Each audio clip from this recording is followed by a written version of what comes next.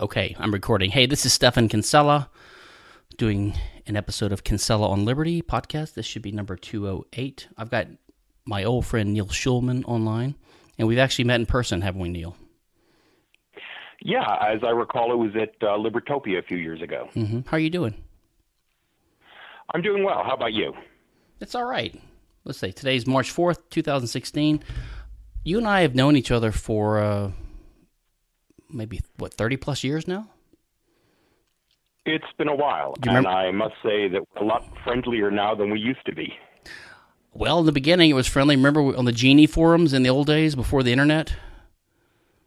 My God, I didn't remember that we met on Genie. That goes back to the early '90s. Yeah, that's where I sent you the review of your Heinleinania book. Oh yes, and it's one of the many interests we have in common. Yeah, Heinlein. Of course, you knew him better than I did.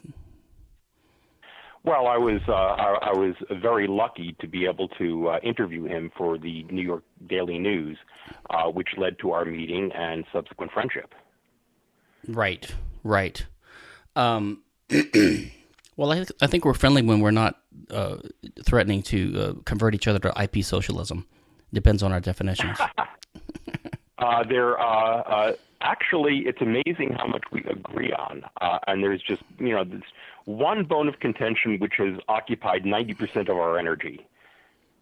Yeah, and probably it's only because as I've dug into this IP issue over the years, I get more and more to meticulous details because I keep seeing what I think are the errors that cause some mistakes to keep being perpetrated. So I get more and more to minutia, and but anyway, you remember a few years ago, I think I dug up the old information and got the tapes from someone from that IP debate you had done with Wendy McElroy back in like '83, I think, right?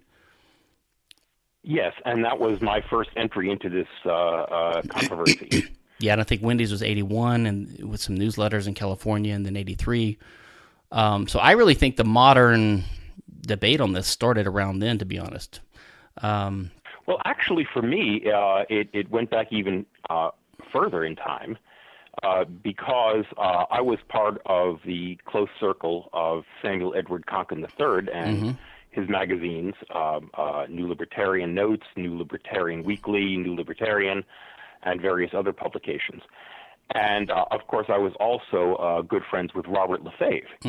And both Sam and Bob Lefebvre were opposed to the idea of state copyright and state patents.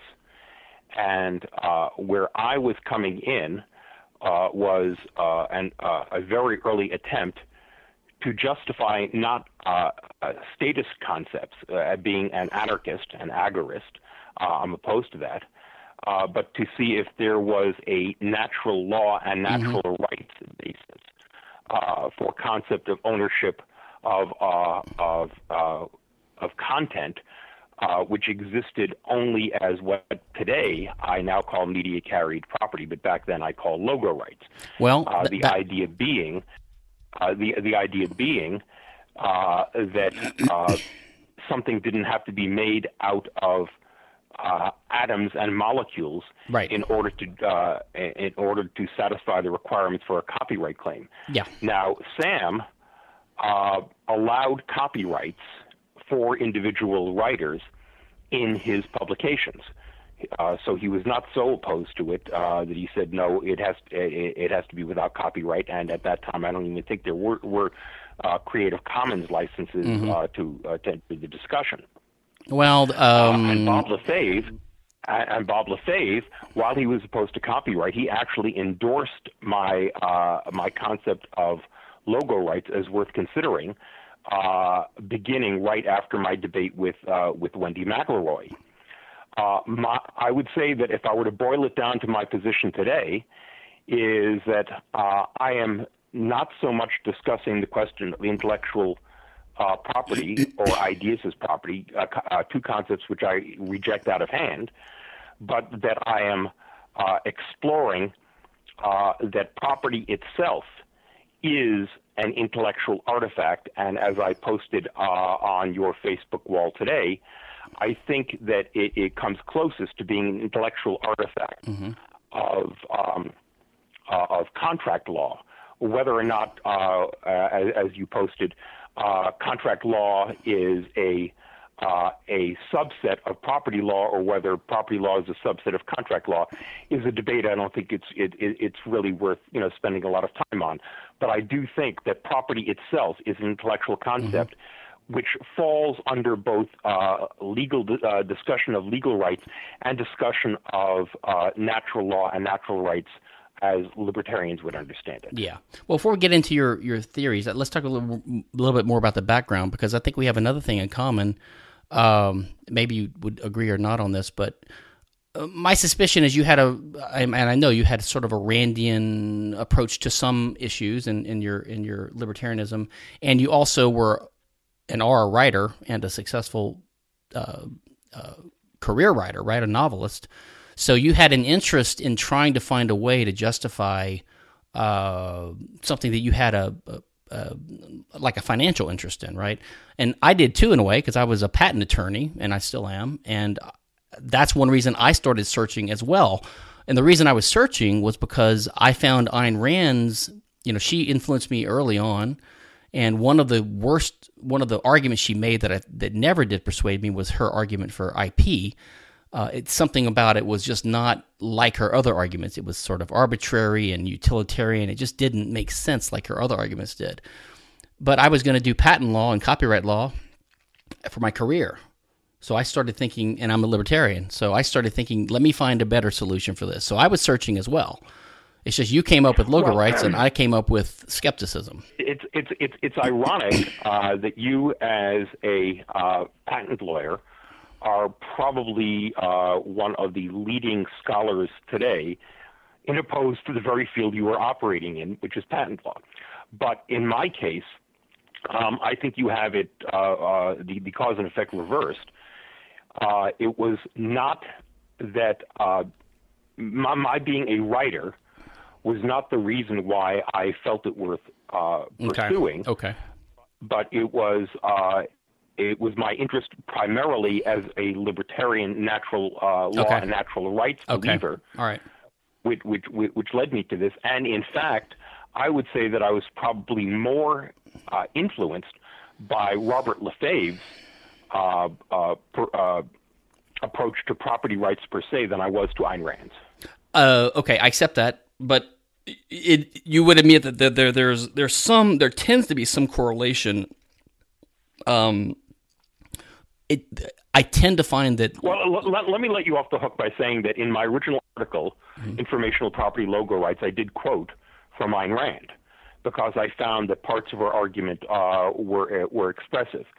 But in terms of the basic theory of property, which I was pursuing, I thought that Robert Lefebvre made a more comprehensive case. No, but what I was going to say is it seems to be no coincidence that there's a disproportionate number of libertarian novelists who happen to support copyright, just like almost all patent lawyers happen to support patent and copyright. Do you follow me? I don't think it's quite a coincidence. But you see, it seems to me that that's starting off with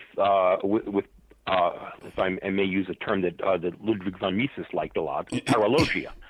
In other words, it transfers the argument from a debate of the merits to a debate on the motivations of the people who are arguing it. And I don't mean to argue substance by psychologizing, but I do find psychologizing fun sometimes. I can't deny it. And I do think that at very least, we should be aware of our biases and try to be sure that if you're advocating something that happens to be in your favor, that you have good reasons for it anyway. But of course, the arguments stand on their own merits, I think. But by the converse, I get attacked quite often for being an IP lawyer and for opposing it as if my arguments, if they were correct, is if you wouldn't expect an IP lawyer to be one of the people that would recognize that. I mean, it's possible to actually know something about the field that is unjustified and corrupt, and to come to those conclusions, even though it's not in your personal immediate interest. Well, look, just switching this somewhere else, just as a for instance, because what I'm noting is not what I call hypocrisy, but merely irony. Okay, wouldn't you find it ironic if you had a medical doctor who claimed to be anti-abortion and then performed abortions? Well, say again. You were siloning on me. Okay. I'm saying, just to switch to another field, I'm not saying that you being a patent lawyer opposed to patents is hypocritical. I'm saying it's ironic. Wouldn't you find it at least ironic if you had a medical doctor, an obstetrician, who said that he was opposed to abortion, who then, as part of his practice, performed abortions? Yes. In fact, I think that might be hypocritical. It could be, but first of all, I don't think there's anything wrong with pointing out irony any more than psychologizing. It's kind of interesting, and it may be ironic. I don't think it happens to be ironic. Let's suppose that there's a healthy difference of agreement among the population as a whole, or among academics or scholars about IP, 30-70, whatever. I don't know. I mean, it would be ironic if some percentage of patent lawyers didn't take that side, that if everyone automatically agreed with it. As for the hypocrisy or the irony issue, it would be more ironic if I were out there suing people in the name of IP. So I agree that would be more difficult. But if you understand the way that... Then let me establish this. Mm-hmm. I have never filed a lawsuit on behalf of any of my literary rights. Right. No, I understand that, and because most copyright holders don't have those scruples. You have your anarchist and your voluntarist scruples, so that tamps down the excesses that might otherwise go to. So I understand that. Let me also make clear that in practice, when I have opposed pirating of my rights, I have only done so vocally in instances where I felt that it was damaging to a third party. Right. Like more of a fraud type argument or something like that? Well, not even fraud, but let me give you an example. There was supposedly, and I'm not sure, and I'm being told now that this never happened, but there was a representation that there was going to be a pirate screening of the Alongside Night movie at PorcFest to compete with the official screening that I went to a lot of trouble to set up at a right. I heard about that. At a movie theater. Right, I heard about that. Nearby Rogers Campground. Mm-hmm. Okay, and I was upset about it because the whole purpose of the screening was set up as a fundraiser for the Free State Project. Right. And so I felt that a pirate screening competing with a fundraiser for the Free State Project was damaging to the Free State Project, and that upset me. I understand that. Of course, that has nothing to do with the validity of copyright or even logo rights, but I understand. And again, all of this is sort of like, as I say, paralogia. It's sort of like it's an interesting background discussion, but really it doesn't speak to the actual question of whether under a general theory of property rights, which I maintain is a moral and a legal construct. It's a subset of a theory of natural rights and of natural law leading to natural human rights that I consider property rights to be primarily an ontological and moral issue, and then you get to it as a legal issue. But let me start by conceding to you that as I observe it right now, the mainstream position of the libertarian movement as I perceive it is anti what they perceive as artistic rights in things which are not physical objects. Okay. So, in essence, I'm fighting an uphill battle, a battle which you have the high ground. It's a strategic high ground. Well, I understand that, but and I think there's also, especially among anarchists, right? We are generally skeptical of existing statutory schemes, and so someone like you who supports some kind of, I don't want to call it intellectual property, you call it informational property, or now material carried property, and we can get into the details in a second. But media carried property. Media carried property. You shouldn't be in the position of having to defend the existing patent and copyright system. No, and I find it frustrating that that most of the vitriolic attacks on me assume that I am, supporting what is being portrayed as a monopolistic grant of privilege from the state. In my very first debate with Wendy, I started off by saying if the concept I was putting forward could not be defended other than as a monopolistic grant of privilege from the state, then I would immediately abandon it. Well, but the problem is, I would say, and see if you agree with this, the vast majority of pro-IP libertarians would oppose the abolition of patent and copyright, at least until we could replace it with their ideal system. So they do not have this abolitionist view towards. And this is where I basically, go into my, usual spiel about how I don't think that any kind of property, if there is in fact a property, that there should be sort of like this is a status phrase, but it's a legal term of art, most favored nation status. If you're going to say that a copyright is statist, then why isn't a deed from the county clerk justice status? And if you're going to say that we need to abolish now one, why not the other? But you see, then I see that as you're trying to have it both ways, because you act on the one hand like you're not in favor of defending the existing patent and copyright system, but when someone calls for abolishing it, then you sort of say, well, if we abolish that, why not abolish real property titles? But you see, that's the thing. In other words, presumably you drive a car which is registered with the Department of Motor Vehicles, and which you're not allowed to operate without that license from the state. And presumably, the land deed issued by your county is in the same situation. If you are in fact a homeowner, or if not, want to remove as a renter of somebody who does have property, which has a deed issued by the county. Mm-hmm. And so I just don't see the difference. Okay, well, so the problem I have with that argument, that analogy is, you and I, as libertarians, don't have much disagreement on the basic notion that there ought to be property titles recognized in scarce resources like land. We oppose the state monopolize. Scarcity is only one of the things. Okay, and I don't see scarcity as absolute, as I discuss in my article, Human Property. Scarcity is not absolute. Okay. Yeah. Well, let's just pick something on card. I'll refer people to that article rather than repeat my. Yeah, and I'm going to link to it in the podcast. The human. I have all the links. I'm going to link to this. I'm just trying to pick something uncontroversial that we both agree there should be property rights in land. Right. Yes. I'm not a Henry Georgist. And the basic function of the existing property title records offices in the counties around the country is to just keep track of that. Now, we oppose the state monopolizing that function, but it's basically a correct function, a libertarian function. You can't just leap from that and say that similarly the copyright system does something crudely, but it does a similar function because, well, for several reasons. We don't agree that these kinds of things should be property. That's what we dispute. And the property title system itself is not terrible the way the state runs it. It's just that the state has the right to come in and seize your property because of eminent domain. Well, you see, here we can get into another agreement immediately. Yeah.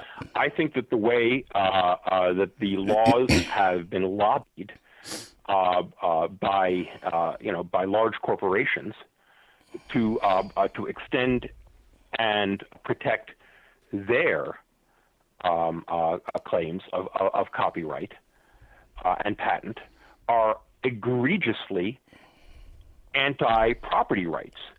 For example, I'll give you one example in patents and another in copyright. What Monsanto did in suing farmers whose crops were invaded by Monsanto seeds from adjoining property, patented and then seeds, right? Sued the small farmers who had no legal ability to legally defend themselves against this mega giant corporation. I think is one of the most horrific misuses of patent law that I can imagine. Similarly, the way that corporations such as Disney have taken things that are traditional fairy tales and copyrighted them, and then aggressively attacked people who wanted to use this stuff, which originated, long before Disney got to them, and sued the heck out of them to restrict their doing so, is equally egregious. Getty Images, in taking paintings which hang in the Louvre, and then pursue claims against people who reproduce them. Well, things that go back hundreds of years. Is similarly egregious. So if you are looking for Janiel Schulman to agree with Stephan Kinsella that the way that the state handles this is egregious, we have no disagreement. Well, let me disagree a little bit on that. I wouldn't. I mean, this is a quibble, but I wouldn't call it a misuse at all. And I wouldn't blame Monsanto and Getty.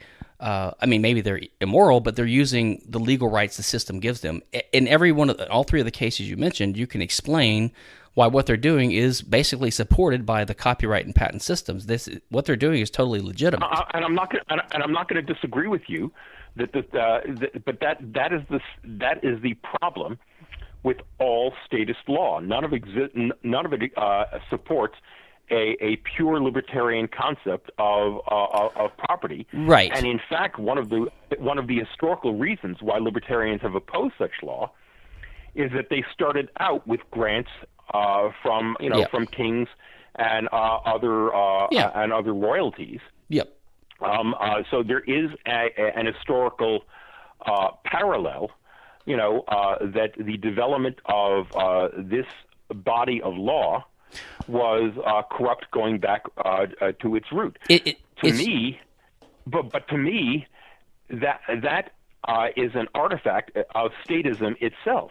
In other words, I would say that in fact, the Robin Hood story of how you have the king's land being poached on, okay, is just as much of an argument not to have privately held land as the argument for grants of privilege from kings being one of the earliest uses of artistic creation.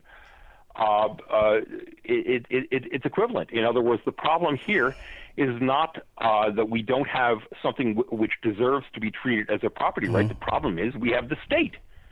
Yeah, I don't quite agree. I don't think that the argument that IP is unjust is the same as arguing that current property rights in land are unjust because of some corruption back in the old days, because we all agree there ought to be property rights in land, and we have to have some system for determining who the best owner is. So that's not really controversial.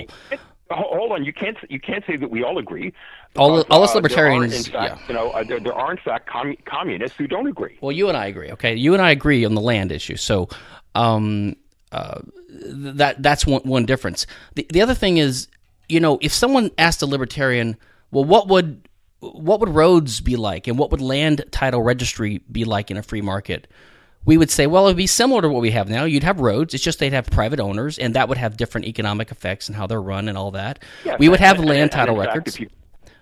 If you go to Cato and Reason, you're going to find scholars who found out that some of the earliest highways and turnpikes were in fact privately created. Then you get to the long history of the railroads, where you have all sorts of statist interference. But my point is, you could use some of the existing common law-based and other systems that we have as a rough model to what the libertarian system would look like, but it would be better. But you cannot say that. So in terms of IP, and I know I could give you 50 or 100 or 1,000 examples, and you might call them misuses of the system. I would just say this is just the implications of the current substantive law of patent and copyright that the state has created, and you would probably agree with me on every one of those. I will immediately concede your historical point. What I represented in 1983, beginning with my debate with Wendy, is that I was putting forward a new natural rights theory that did not have an historical base. Right, I understand. So let's get to something a little bit.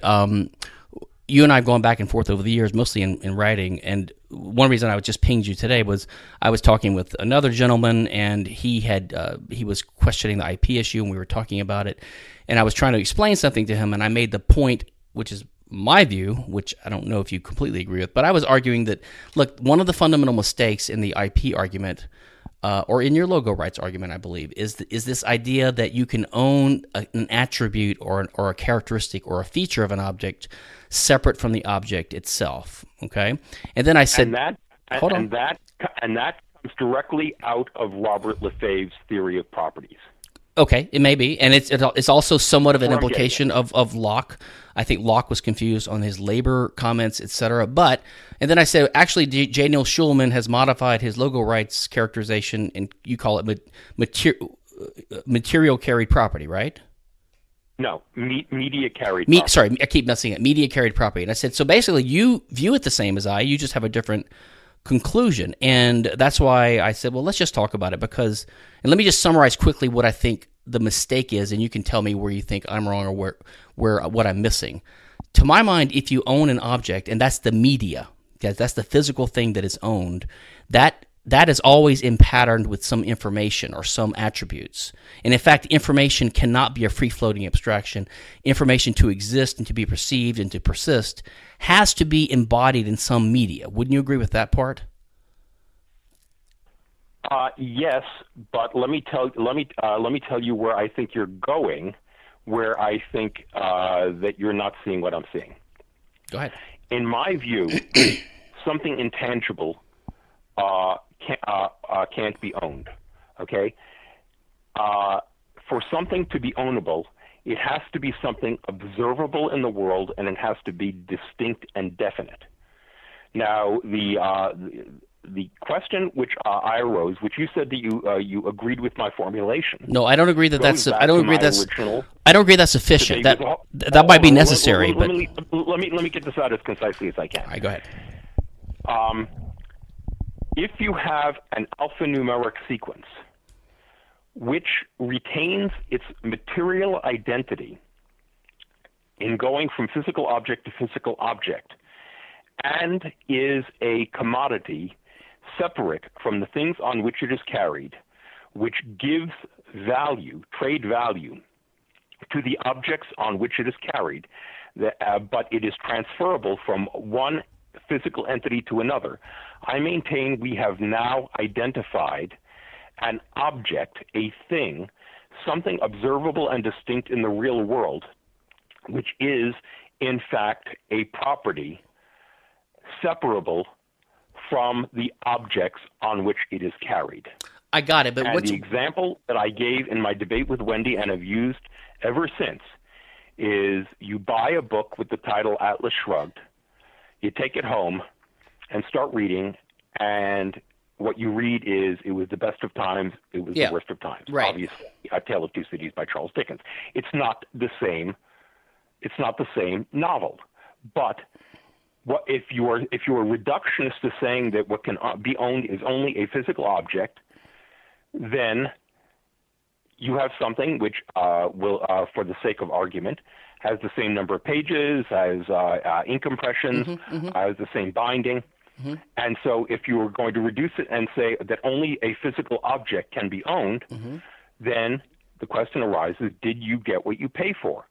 Or if you say yes, okay, then you have now eliminated the possibility of a novel being an existent, a thing, an entity. Okay, to use it, not an existence so much as an entity. Okay, you're saying it cannot be a thing. But if you're saying that you're entitled to the composition of words of Atlas Shrugged and not of A Tale of Two Cities, and you're saying that the composition of words, the alphanumeric sequence itself, which is separable from the thing on which it is carried, the media carried property, is the economic good which is being traded, and therefore you have an economic good which is a thing separable from the media on which it is carried. That is my argument. I get your chain of reasoning. I think, let me see if I can summarize it and tell me if I got it right. You start off with the presumption that if you can identify something as an existent entity, as a thing, as you call it, something that is, what was your word, specific and definite, you're presupposing that is sufficient for ownership. Like, as long as something is specific and definite, and you can give it some kind of ontological category or name and call it a thing, and especially if it's valued in commerce and therefore it's a, quote, commodity, which I guess is only economic goods, not other kind of goods, then that's sufficient for ownership. I just don't see the argument for the starting point of the argument. I would say necessary but not sufficient. Okay, but there are other things. It has to be, and in my original debate with Wendy, and then in my subsequent 1983 treatise, Informational Property Logo Rights, I go through a whole bunch of other things that are necessary, but they're the same sets of questions that have to be satisfied for any other claim of ownership. Well, the way you just stated it, though, you only specified what was sufficient for ownership, but what was necessary for ownership, not what was sufficient. Because just because I'm saying that I've identified a category of things that can be owned if the same questions can be answered in the affirmative that you would have to answer for any claim of ownership of anything else. See, I just don't think that to me that doesn't make sense, and for several reasons. Number one, I tried to give you an example in writing today. Just as a pure contract situation, you could have a contract and the concept of fraud, even if you want. You don't need to bring fraud into this. It's just contract. Contract theory and property rights alone explain why you're not getting what you asked for when you get the book that has the wrong pattern of information on it. In other words, if I give you money conditioned upon the book having a certain pattern in the book, and I don't get that, then the money that I paid you didn't transfer to you because it was conditioned upon a certain. But you see, it doesn't have to be fraud. I have in my look. I'm a book publisher, okay, and I have in my possession an accidental artifact of a book which I received from Lightning Source. The cover is the cover of my novel, The Rainbow Cadenza. Yeah. But the interior of the book is Volume 1 of Robert Lefebvre's autobiography. Now, there was no deliberate fraud when this was manufactured. Let's forget fraud, right? Let's just assume it's a contract question. I'm not making a legal argument so much as I'm making an ontological argument. I'm saying that if in fact the composition, the alphanumeric sequence in this particular case, is different, then you have a different thing, a different commodity. Right. But the different commodity is the physical book, which is different than another physical book because of the way it's patterned. The question is, can you own the attributes of the book in addition to the book itself? That's the question. Can you own? Well, I mean, in fact, and this is the case even when there was no copyright law to be enforced. In fact, you can argue. Look. I will tell you right now that the argument you're making is one which is generally accepted by the film and television industry. The Writers Guild treats writing as if it's an act of labor, but they are much less specific on whether the labor produces something which can be owned. And I'll tell you that that this is something which the Writers Guild calls separation of rights. In other words, if I as a screenwriter were to write for, let's say, Gunsmoke, it's a work for hire because I'm basically creating new stories based on their existing characters. But when I write an original episode of The Twilight Zone, an anthology series, they say I have separated rights unless it's a remake of an earlier Twilight Zone, such as the 1980s Twilight Zone that I worked on, remade some episodes from the original Rod Serling Twilight Zone from the 50s and 60s. So if I were the writer who is creating a new script based on an original script by Richard Matheson or Charles Beaumont or Rod Serling, then there is no separated rights because it's a work for hire. But if I create an original script with original story not based on that, then there's a separation of rights. Yeah, so, but these are all just legal terms based on current copyright. I don't really see how that's relevant. These are legal terms of art. It's not really relevant to what we're discussing, philosophy of what natural property rights would be. I mean, you wouldn't have all these arcane arrangements. I am arguing, first of all, that all property exists only as an intellectual artifact. And where I make this argument the most concisely is in my essay, Human Property. But didn't you just say earlier that you don't believe in property and intangible things? Nothing found in nature is property. That it is basically a human intellect which creates the concept of property itself. Well, that's true. But you could say human desire creates it too, but that doesn't mean desire gives rise to property rights absent other features. No, but what we're talking about is how human beings interact with each other, and unlike non-intellectual animals, we do it on the basis of intellectual constructs. Okay, let me try to summarize a different way to look at it and get your take on this. It seems to me like your argument is basically this. You want to say, look, here's a book. There are two books that look identical on the outside. They have different patterns on the inside. You would be upset if you wanted one and you got the other. Therefore, it's a commodity or some kind of economic good. And because it's an economic good, that shows that the pattern, the logos as you call it, is an ontological thing that has existence. And then you leap, which I don't disagree with that as a philosophical exercise. It's just you want to leap from that to saying, aha, because I've identified that there's a thing that has ontological existence, therefore it can have an owner.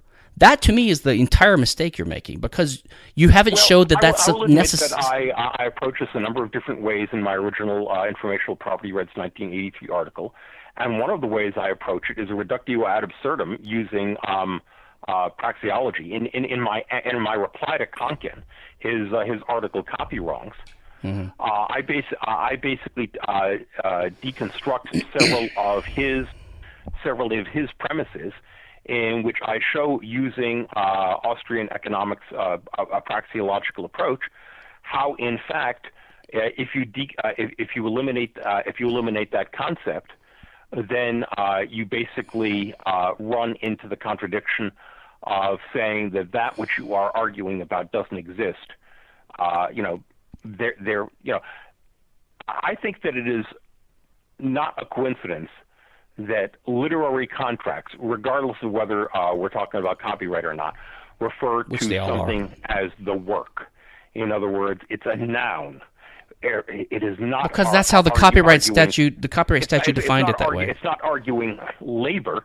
It's arguing that there is a thing that is being traded called the work. It is referred to in the contracts granting rights, which I have signed.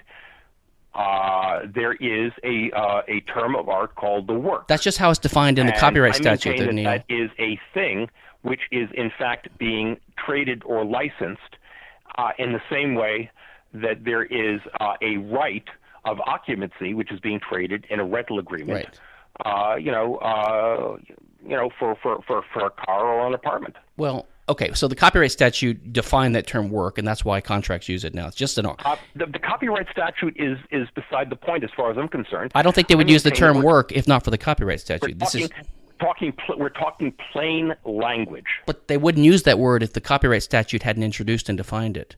That's a new innovation in the law. I'm not sure that that's true. In other words, what you're arguing is which is the cart and which is the horse, and so am I. And I'm maintaining that there is there is a common sense observation in these contracts which would survive the demise of the state and its yeah, I know. Admittedly mucked up copyright law. Well, let me ask you this: would you agree with me that your argument to work, you need to show that something having ontological existence is sufficient for there to be property rights possible in it? Don't you think you need to establish that?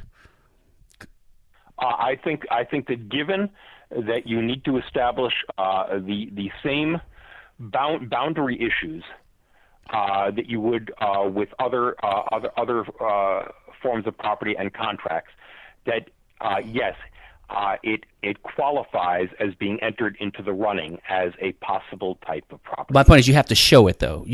That is a presupposition of your argument, that establishing that something is of ontological existence, is sufficient for it to be ownable. You have to prove that. It's necessary to qualify it for the debate on whether or not it is a property. I mean, my view on this, I'm very Randian in my epistemology, my concept theory. I just think what you're doing is you're doing reification in a sense. You're conflating the efficiency and the usefulness and the practicality of certain concepts with calling something existing and then leaping to the point where it can be owned. Like, so for example, I think the concept of love is a valid concept. It has a referent in the world. You could say there is love.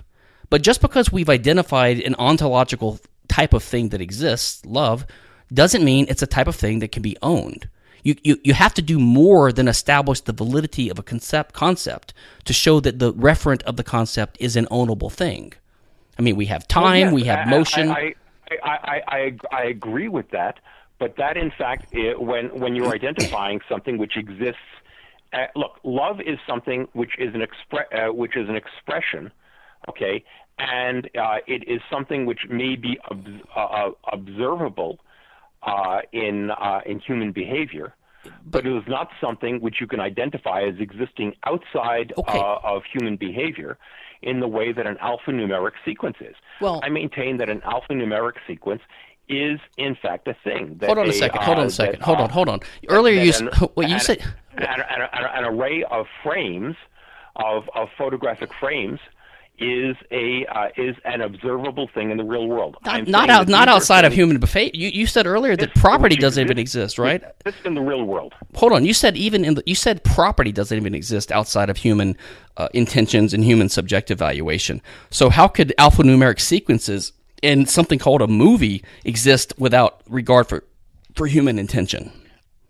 Okay, because thingness is one of the necessary but not sufficient conditions for a claim of ownership.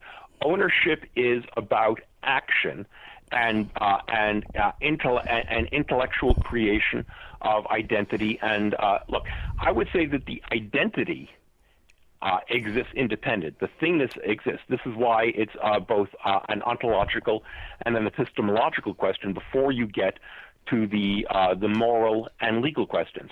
What I think that my work has done is established the ontological and epistemological basis for these media carried objects to be identified as ownable in the same way that other things can be ownable according to the general common sense principles of concept. I got it. No, I understand your general thrust, but you seem to be agreeing, because you say it on occasion, you seem to be agreeing with me that thingness, which is just another way of saying something exists, or in my view, it just means it's a valid concept, thingness is a necessary but not sufficient condition. That's why I keep saying that. I just want to make sure you agree with me. That's what I'm saying. But you need necessary but not sufficient. But the sufficiency is by applying the exact same questions that you would for any other claim of property. Yes, I understand. So we don't have time to get into that. But in your argument, in your logo rights article, and I think in your what's the other one? Human rights, or what's it called? Human property. Property. Yeah, in that one, I think you try to give reasons why you think it is sufficient. I don't agree with you on that, but I think that's really the crux of our disagreement. But before we go, can we at least come to the point where you think it is debatable within the realm of possibility? Honestly, I don't, Neil, but it's only because I've thought about it so much, and I can see no way that you can own the characteristic of an object without that being a universal that gives you property rights in other people's owned resources. In other words, to my mind, information. And here's where I'm saying that the defining distinction, which makes it possible, is that it is something outside of one human being. It's something that now exists in the world. At the point where it exists in the world, separate from the person who brought it into existence, now you have something real. Let me ask you this. Is your view here, is it Platonic or mystical at all? Because I know you're a little bit mystical more than I am on some spiritual issues. So does this view, because it seems to me... Back in 1983, when I was making these arguments, I was an atheist. I'm asking about now, though. I understand. But do you think there's anything mystical or platonic about what you're saying? Because you seem to envision these... Well, only in the sense that Ayn Rand used the term spiritual. No, I don't mean that. I mean, it's like you're envisioning the separate sort of ghostly existence of these platonic objects that are out there, independent ontologically, separate from I don't accept a platonic metaphysics. Well, Well, would you agree that information has to be? Hold on, let me ask you this. Let me say this. Okay. I have made the argument that there's no such thing as a virtual reality. That it's either something is real or it isn't. You go back to the movie The Matrix, okay, and in fact, there were these bodies, Of course, there's always an underlying media or an underlying world. Reality. Yeah, there's a substrate. I understand. I agree with you on that. But my point is, wouldn't you agree that for information, these alphanumeric sequences you're talking about, they're always embedded in some substrate or some media. They have to be just the patterning of a thing. Wouldn't you agree with that? Yes, and that's why I talk about media carried property, and the question is whether or not there is something separable which can be transferred from physical object to physical object to physical object. And that is the distinction which makes it a thing in and of itself. Well, let's forget about whether it's separable. Let me ask you this: if all information has to be embodied or patterned in a media, don't you agree the media has an owner? That physical thing that is the media has some owner. Yes, and the ownership of that can be separated from the ownership of the thing which is carried. It can be. I suppose it could be, but how does the fact that someone writes a novel give them the ability to control the media that other people own? Because there is a thing being carried for which property rights have not been transferred. Hold on. Wait, Neil, hold on. Neil, give me 30 seconds. Hold on. Neil, hold on. I got to answer the door. Hold on, 30 seconds.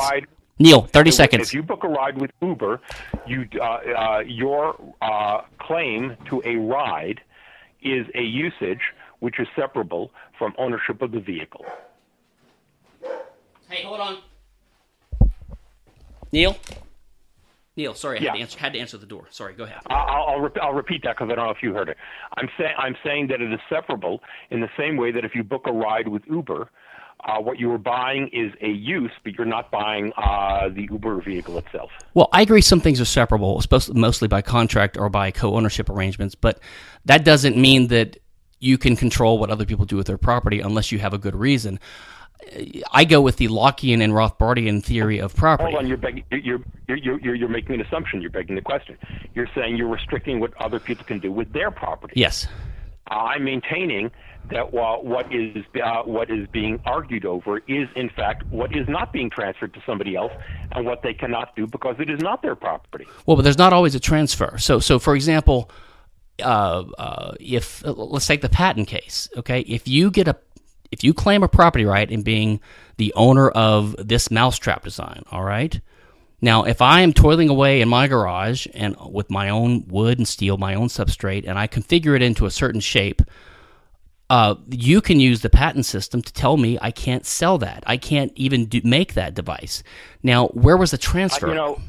Stephan, I have to say that over the years I have become a lot less sanguine over arguing about patent rather than copyright. Okay. I think that the case for patent is a harder case than I've been arguing for what I've been calling media carried property. Well, let me do kind of a lightning round with you to hit, because there's some things I want to talk to you about, because you know a lot of things about the history and Konkin and these things, and not to dwell too much on them. Let me just get your take on some things. Number one, do you believe, let's just stick with copyright, because you think that is some rough system that approximates something like could exist in a free society. Do you think that the time limits on copyrights should be finite and arbitrary or perpetual?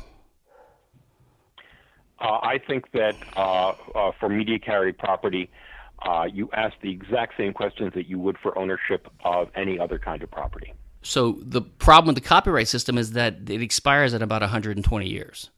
In your view, it should last forever. But again, you're talking about a status-defined system. I understand, but one defect of the system is that they could also arbitrarily say that land ownership ends with death and can't be carried down. I know. I just want to get you on record and see what you think. I mean, you do realize the original Copyright Act was about 14 years. All I'm saying is that when approaching this question, I think you need to satisfy the same requirements that you would for ownership and transfer of any other kind of property.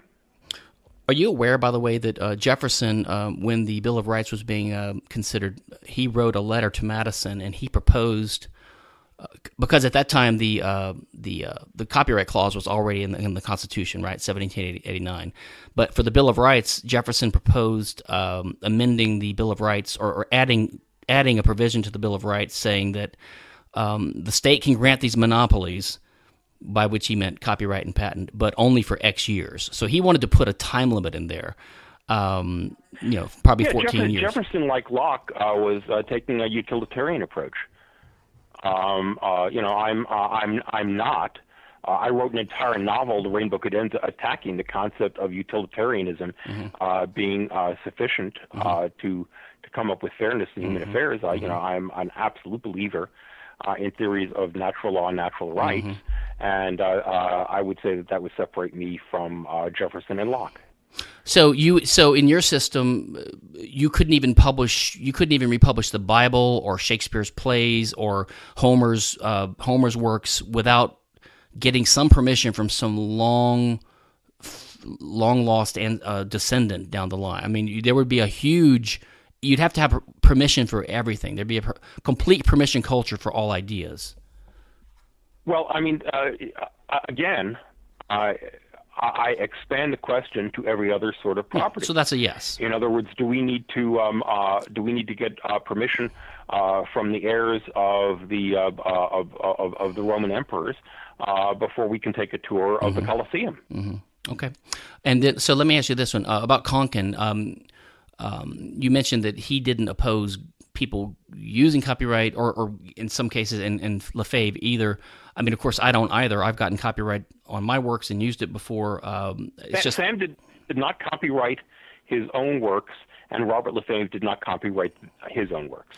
Well, you realize that copyright's automatic, so that's actually not true. They do have copyright in their works. As soon as you write something, you have a copyright. Well, according to the state, but I mean, are we going? These are two people who did not recognize the authority of the state to define these questions. Well, but they had copyright in their works, whether they wanted it or not. According to the state, but not according to their own preferences.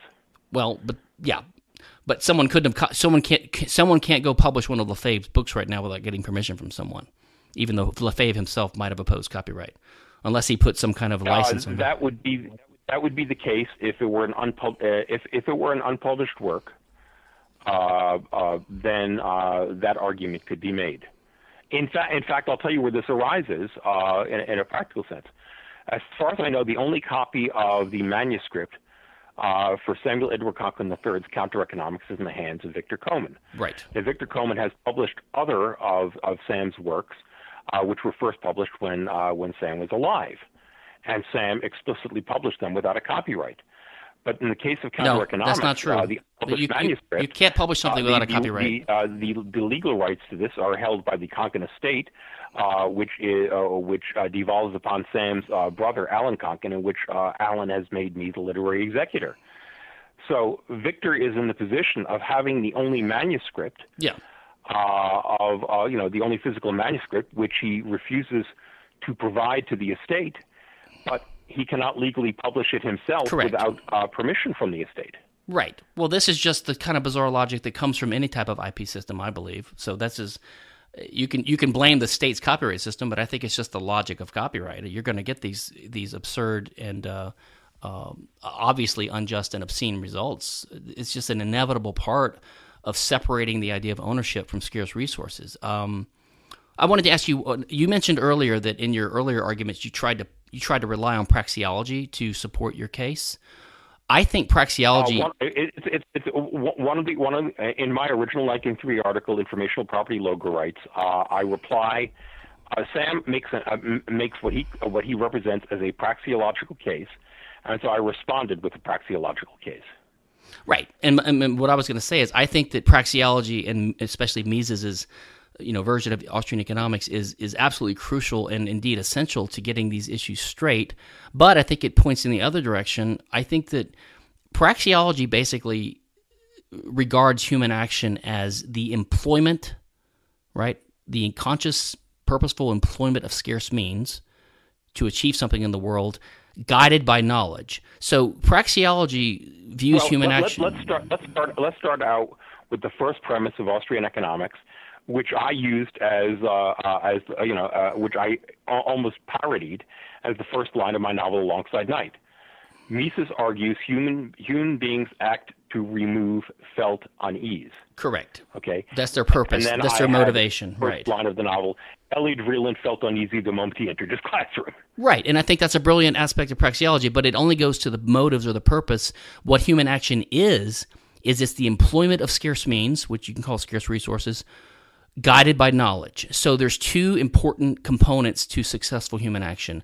One is the availability. Right. Mises then goes on through a whole series of deductive derivations from that premise. I'm just focusing on the bare structure of practice. I just want to get your take on this, okay? My argument is very simple, and I think Mises is right. When we act in the world, we're trying to achieve an outcome, right? To remove felt uneasiness or to achieve something at the end of the process, but we do it by employing scarce means that are causally effective in the world, and we do it by using our knowledge to decide what to do. So you have to have knowledge and you have to have scarce means. Property rights apply to this. But you see, again, and I think that I made this argument in one of my other articles responding to that video copying is not theft by Nina Paley. I responded to that in I think it's linked in an article called "The Libertarian Case for IP." But I'm just trying to hold on. I'm just trying to. I'm basically saying that scarcity is itself a limited concept. In other words, that it is a relative concept. But what do you? But hold on. That there is no requirement for absolute scarcity. It merely needs to be scarcity within a particular context. But what do you mean when you say you're opposed to intangible property and that you think all information is in a media? A media is a scarce physical resource. Land is a scarce physical resource. I'm arguing that if there is an alphanumeric sequence, for example, then that alphanumeric sequence is a unique object. There's only one of it. I know you think it's a unique object. If there's only one of something, it is by definition scarce. It's okay, but let's go back. I want to just finish this very short praxeological argument and see what you think's wrong with it, because you keep stopping me before I get to the end. And it's very simple. We employ scarce means. We employ scarce means. That is, you manipulate things in the world that can have a cause and effect. But to do that, you have to have some idea of what causality is, what physics laws are, and you have to have some idea of what's possible and what you're going to achieve. So knowledge is in your head. It guides your choice of means and your choice of ends.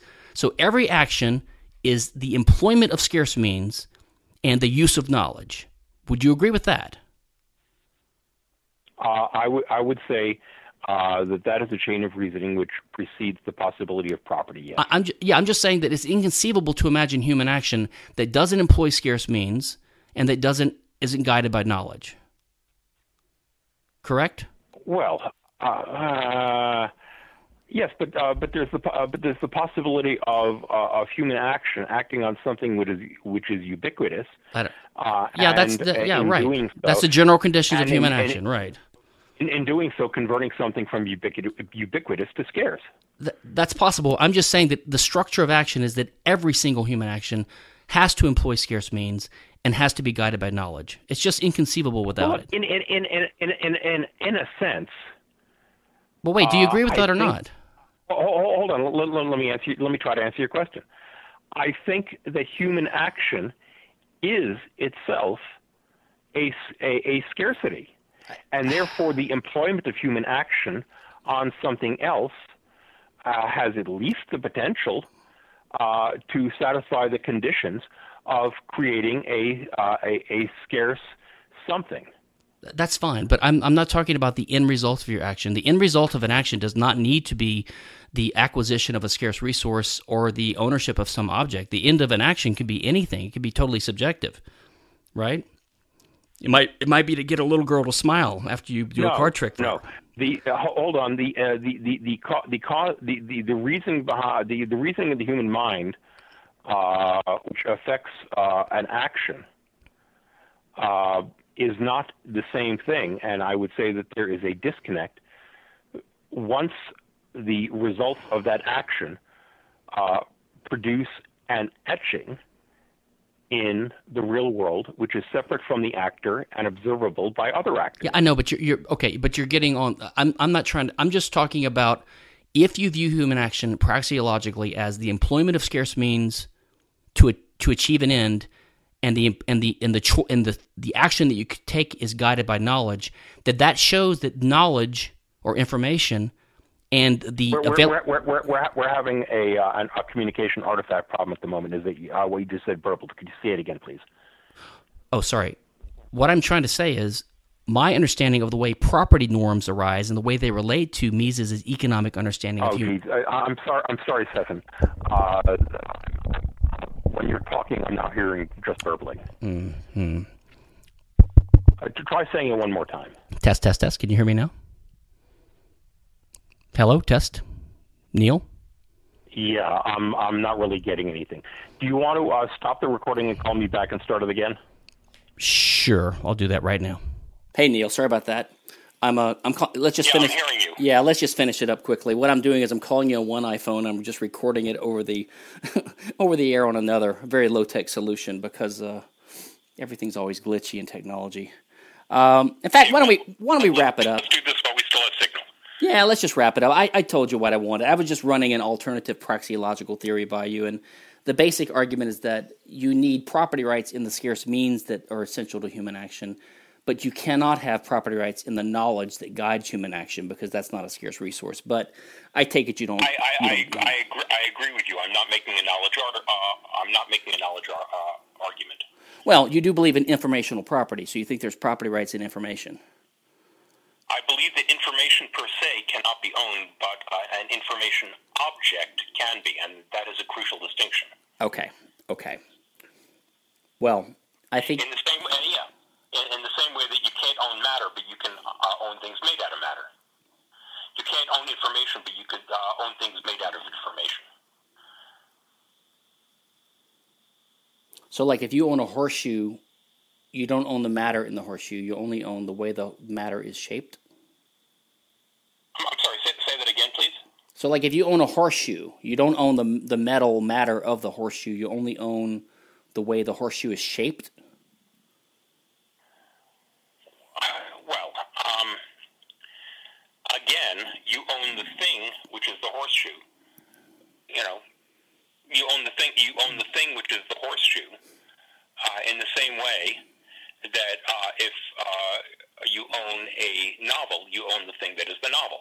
Let me ask you this: which is apart from the things on which it is. In the same way that if you can own, I think that you could own the horseshoe without owning the horse.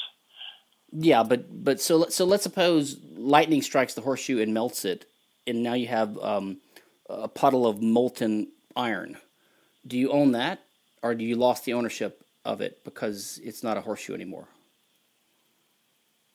Let me ask you this: if you own a house and the house burns down, do you own the ashes? Yes, I would say that because I don't believe that the ownership of the house is dependent upon its shape.